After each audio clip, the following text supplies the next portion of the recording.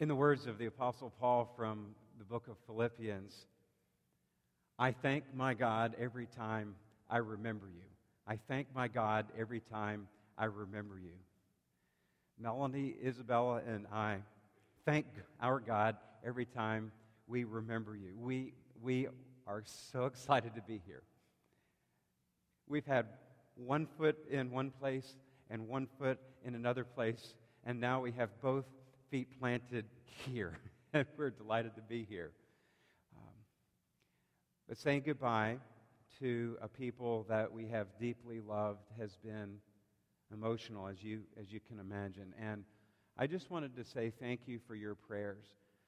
Text messages, emails, notes, you all have really prayed us through a very bittersweet time of transition. You know what that's like. Many of you know what that's like. And we just thank you. The whole process has been bathed in prayer, and we have felt the presence of God in our lives as we have yearned for this day. So I stand before you today from the depths of my heart, and I say I will continue to thank my God every time I remember you. We've saved all of your cards and notes, every one of them. In fact, many of the children from Huguenot Road sent our daughter Isabella personal handwritten notes as we were going through the last month or so. You will never know what that has meant to us. You'll never know. And we've saved all of the cards that you've sent to me, the middle school kids. If you all are in here, thank you for your notes and very funny cards that you sent to encourage me as I was going through this process. We're just very thankful. I think that's really cool that you took time to write your new pastor. So thank you. And the entire staff and leaders in the church have been so incredibly gracious to us, helping me, especially this past week, to kind of get my feet on the ground and figure out new systems and understand how things kind of work and get to know people. So it'll take a little while to get settled in, but we feel very much at home. And we felt very much that way from the very beginning of our conversations. So over the next few Sundays, I felt God leading me just to share some of the ways that God stirs my heart. Next Sunday, the message is from John chapter 3. We're going to focus on that very familiar conversation between Nicodemus and Jesus. And I'll talk about why I follow Jesus. And then the following Sunday, we're going to take a look at Psalm 133, and we're going to focus on being one unit. How beautiful it is when God's people dwell together in unity. Today, I'd like to share some of my vision of what a pastor should be and do. And our text, as you've heard it read, is the parable of the Good Samaritan from Luke chapter 10. So if you have your Bible or your Bible app, I invite you to keep that open to that passage, and I'll make reference to it a little bit later on in the message. But have that available so that we can dive down a little bit deeper. I want to begin, though, with a personal story that really changed my vision for pastoral ministry. About a year and a half ago, I was able to have some sabbatical time and took part of that time and went down to the Cove in Asheville, North Carolina. Have any of you ever been to the Cove or are familiar with it? It's the Billy Graham Training Center. And Billy and his wife, Ruth Bell, a number of years ago, felt led to find a place in the mountains where people from around the world could come and have spiritual renewal and refreshment. And God led them to this beautiful mountain, and there is the Cove. And so I took a time there just for personal retreat. And I attended some sessions and heard a pastor preach and things like that. Well, one day I decided to go down to the chapel, which is a beautiful stone chapel on the side of the mountain, to have some quiet time. And the guide gave me a tour of the chapel. Ruth Bell actually had the vision for it, And all of the furniture, the pulpit, the pews, and everything in it came from old historic churches in England. So you can just imagine. I have the picture here of what the chapel looks like from the pulpit area. Now, if you look at the back of the slide, you'll see where a balcony would normally be in a church. But that's the prayer room. Ruth Bell Graham specifically said that she wanted a prayer room in the chapel. And the next slide, you'll see, is what the prayer room looks like. She had this vision of a place where people could come and kneel in prayer, praying specifically for Christian missionaries around the globe who were in areas of persecution. These were missionaries who couldn't tell where they were or even their names, but they're around the globe. And the circular table has a lighted globe in the center of it, so you could really focus on that as you prayed. So I took my journal with me and went to the prayer room and kneeled there on the left-hand side, and you'll see there is a Bible open. Well, when I first came in and knelt down for prayer, the Bible was closed. And then after a little while, I felt the Lord leading me to open that Bible up. And I opened it, and it fell open to Psalm 78. And my eyes went directly to verse 72, which I'll read to you. And David shepherded them with integrity of heart, and with skillful hands he led them. David shepherded them with integrity of heart, and with skillful hands he led them. For me, it was as if there were no other verses on that page except Psalm 78, 72. I totally and completely felt the presence of God. I stayed with that verse and just read it over and over and over again. I have no idea how long I was in the prayer room. After a while, I opened my journal and I wrote this prayer, which I share with you. Lord, may I shepherd with integrity of heart, and may I lead with skillful hands. Amen.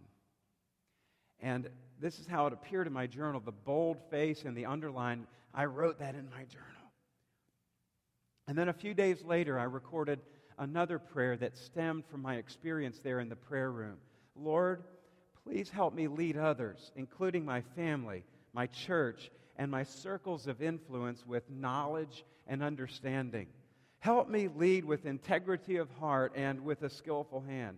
Help me to be fully devoted to God.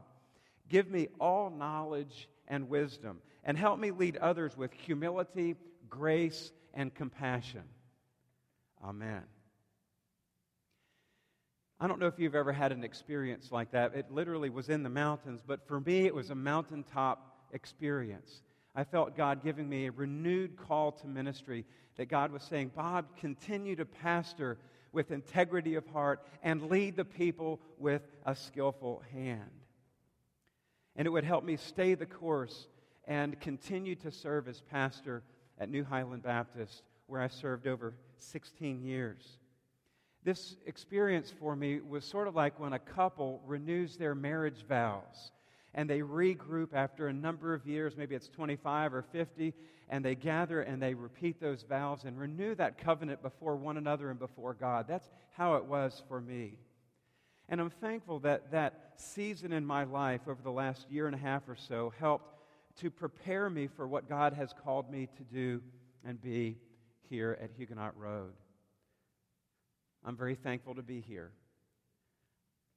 Our family is delighted to be here. We know with absolute certainty that God has called us here to covenant together with you in ministry for the cause of Jesus Christ. A couple of words from that psalm. The word integrity that we translate as integrity means wholeness or completeness. I like the word transparency.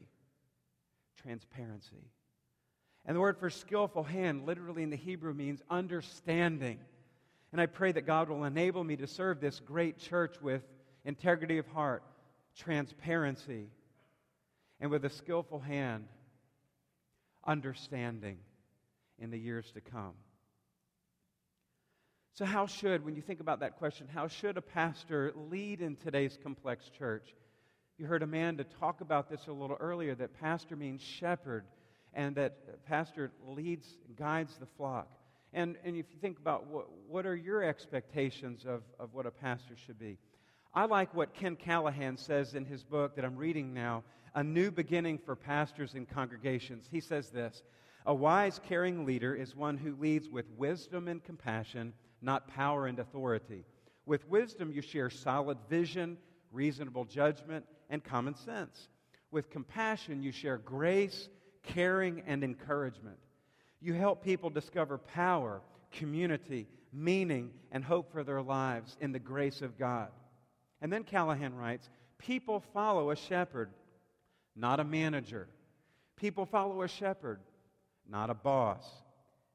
He says, Pastor, you are not here to be preoccupied with power and authority, position and status, leverage and influence, nor are you here to be an enabler, nor are you here to be a charismatic inspirer seeking to be the Savior in each traumatic crisis. He says, Pastor, he says, you are here to lead. And I would add, to lead after a shepherd who is after God, lead as a shepherd who is after God's own heart.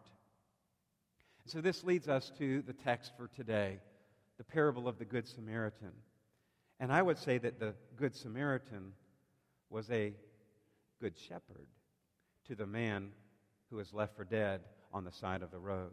You might not have read the text in this way before, and I hadn't read the text that way in a number of times in my walk with Christ either.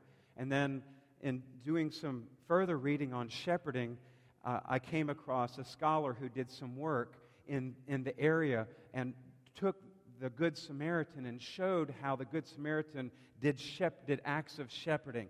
So let's take the text and we'll just walk through some of the verses. You've already heard them read, but we'll just kind of walk through, starting at verse 25. On one occasion, an expert in the law, he stood up to test Jesus. Jesus, what must I do to inherit eternal life? And then Jesus didn't give him an answer. He asked a question. And he says, what's written in the law? What does the word say? And then he said, how do you read it? Or how do you interpret it? And then he answered, well, I know the answer to that one. You shall love the Lord your God with all your heart and with all your soul and with all your strength and with all your mind, and love your neighbor as yourself. Jesus, I know the answer to that one. That's a no-brainer. I know what the word says. And Jesus says, you've answered correctly. But then Jesus replied, do this and live. And Jesus here is helping us to know the difference between right belief and right practice. Right belief is orthodoxy, and right practice is orthopraxy. Yes, the lawyer answered correctly. He knew what the Word of God said. He knew that he was supposed to love the Lord God with all your heart and soul and all your mind, strength and all your mind. And then he knew he was supposed to love neighbor. He knew that intellectually. But then Jesus challenged him to put his belief into practice. And that's what's happening at the beginning of this text. And then the man, wanting to justify, perhaps be selective in who his neighbor was. Maybe he had some neighbors he didn't care for, and he's like, Jesus, I need you to tell me who my neighbor is, because there are some neighbors I'd rather not serve. There are some neighbors I'd rather not love. So if you could just help me justify who my neighbor is, then I think I can do what you're asking me to do. Jesus didn't respond to that in the way that the man, or that we would think, but Jesus rather told a story that we know as the Good Samaritan. And then Jesus, he says, a priest and a Levite had passed by as this man had been beaten. You can see the text. He had been beaten and he had been left for dead aside the road, stripped of his clothing, and the robbers went away. And then a priest happened to come by, and for whatever reason, the priest walked by on the other side of the road. And then a Levite, one of the other religious people, came and walked right on by on the other side of the road. And then Jesus in verse 33 says, "But a Samaritan, as he traveled, came where the man was." And the Samaritans and the Jews were enemies for a long, long time, religiously, culturally. A Samaritan would have been the least suspecting person that Jesus would talk about in the text, but that's exactly the story that he tells, this lawyer. He went to him and he bandaged his wounds, pouring on oil and wine. Then he put the man on his own donkey, brought him to an inn, and took care of him. The next day he took out 2 denarii and gave them to the innkeeper. "Look after him," he said, "and when I return, I will reimburse you for any extra expense you may have." You can infer from the text that the Samaritan was a businessman and that he probably had some resources, and he was able to pay to have the room and board paid. And the NIV Study Bible text note says that that was enough money perhaps to cover 2 months of rent at the inn, to give the man time to heal and then get back on his feet again.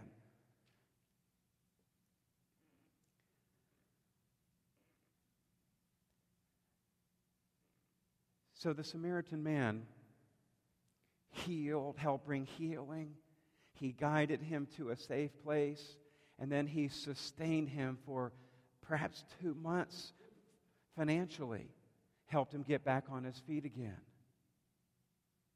And then in the last part of the text, Jesus then asks a question to the lawyer. "Which of these 3 do you think was a neighbor to the man who fell into the hands of the robbers?" And the expert in the law replied, "The one who had mercy or compassion on him." And then Jesus says, "Go practice what you believe. Go and do likewise. Put your faith into practice." And the model for you to care for your neighbor is this Samaritan man. At the heart of the story, the Samaritan is a shepherd to the injured man. Verses 33 through 35 reveal shepherding acts that we see in other places of Scripture. The Samaritan saw the man. He could have walked by, but he saw the man. The Samaritan had compassion. His heart broke for the man. What breaks your heart? What keeps you up at night? What brings tears to your eyes? What do you see in the paper? What do you see in the Chesterfield community? What do you see in our schools? What do you see in your own neighborhood that causes your heart to break? That's compassion. And that Samaritan man had compassion upon the man lying beside the road. He stopped. And he bandaged the man's wounds, put oil and wine on for healing, medicinal agents, and then guided him to an inn. So you see, healing, guiding, and then he sustained him. The Samaritan man stayed one night, went on his way, and then paid enough money for maybe 2 months' rent in the inn. Notice that sustaining did not create an enabling relationship where the injured man would cease to take his own responsibility and come completely dependent on the Samaritan to fund everything. That doesn't happen. The Samaritan man did what he could, and then he went on his way. So there was a point at which his care stopped, and the man had to be responsible for moving on. And in a moment, we'll see that we can't fix everything, but we're called to do what we can do with what we have. So in telling this story, I believe that Jesus reveals some very fundamental responsibilities of shepherds, and I draw from these as I seek to pastor the flock of this church. Healing. Psalm 23, He restores my soul. He restores my soul. Guiding. He makes me to lie down in green pastures. He leads me beside still waters. He guides me in paths of righteousness for His name's sake. Healing, guiding, sustaining. The Lord is my shepherd. I've got all I need. You prepare a table before me in the presence of mine enemies. You anoint with my head with oil. My cup pours over. Sustaining, healing, guiding, sustaining. These are shepherding acts that we see embedded in the story of the Good Samaritan. And I believe that Jesus, the Good Shepherd, tells this story so that we might have an example to then go and practice, to bring right practice, putting our faith into action. And so with this model in my heart, I look forward to serving as your pastor and your shepherd here at Huguenot Road Baptist Church. Through God's grace and yours, I will seek to lead with integrity of heart and with understanding. I will seek to shepherd you and others who come and others who are beyond these walls to the one who does the healing, the guiding, and the sustaining. I'm just a tool. I'm just a person God uses to help point others to Him. His name is Jesus, and He's the Good Shepherd. And He said, I am the Good Shepherd. The Good Shepherd lays down His life for the sheep. So you might be thinking, all right, Bob, I'm not a pastor. I haven't been to seminary. I don't have a lot of theological education. So how does this apply to me? What am I going to do with this at school on Monday? Let me offer some challenge to us as we think about it for this week. The question, and I'll ask a question. Where do you spend most of your time each week? Think about it for just a moment. Where do you spend most of your time? You got it? Okay. Let me suggest that you're the pastor of that place. If you're taking notes, you are the pastor of that place. If you're a Christian and you're in an environment, whether it's school or work or in your neighborhood, in the community or your sports team, your music group, perhaps as a believer, God has embedded you in that area, that circle of influence, that you're the pastor of that place. People can look at you to care for them in some way. With God's help, number one, you can be a source of healing to others. And that healing may be simply praying for a friend whose grandparent is in the hospital, or praying for someone you know who is sick, or you can tell one of your friends or coworkers, our church has a prayer chain, and I'm going to be sure to put that request, with your permission, on our church prayer list. Healing. Number two, you can help to guide that person to a safe place.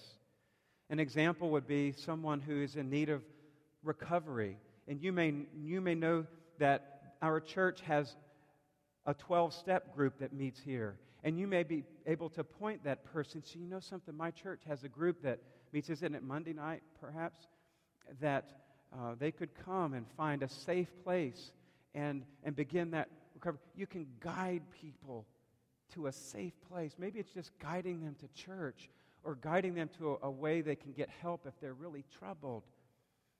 And third, the way that we can help be the pastor to that person in that place is to do what you can with what you have, knowing that we can't fix everything.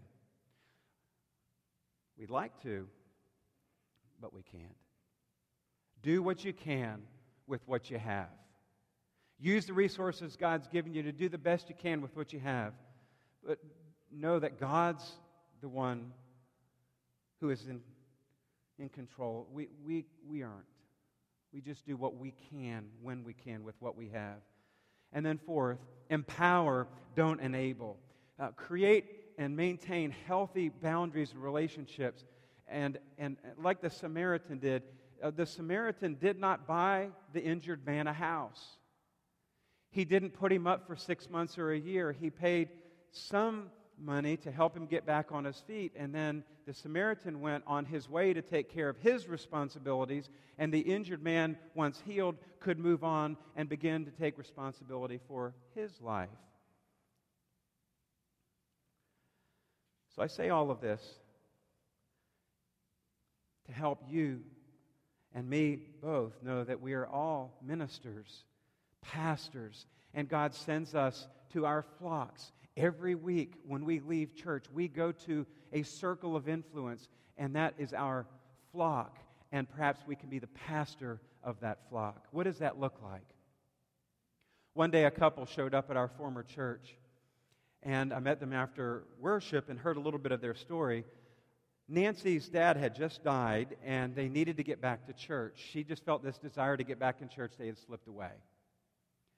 And Scott had kind of tagged along. And they came back the following Sunday.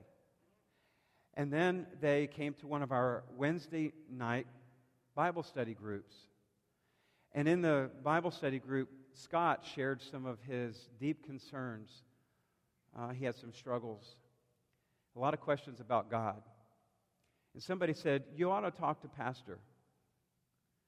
And with permission, I received his information, and I actually called him, and we set up time, and we met for lunch at Panera.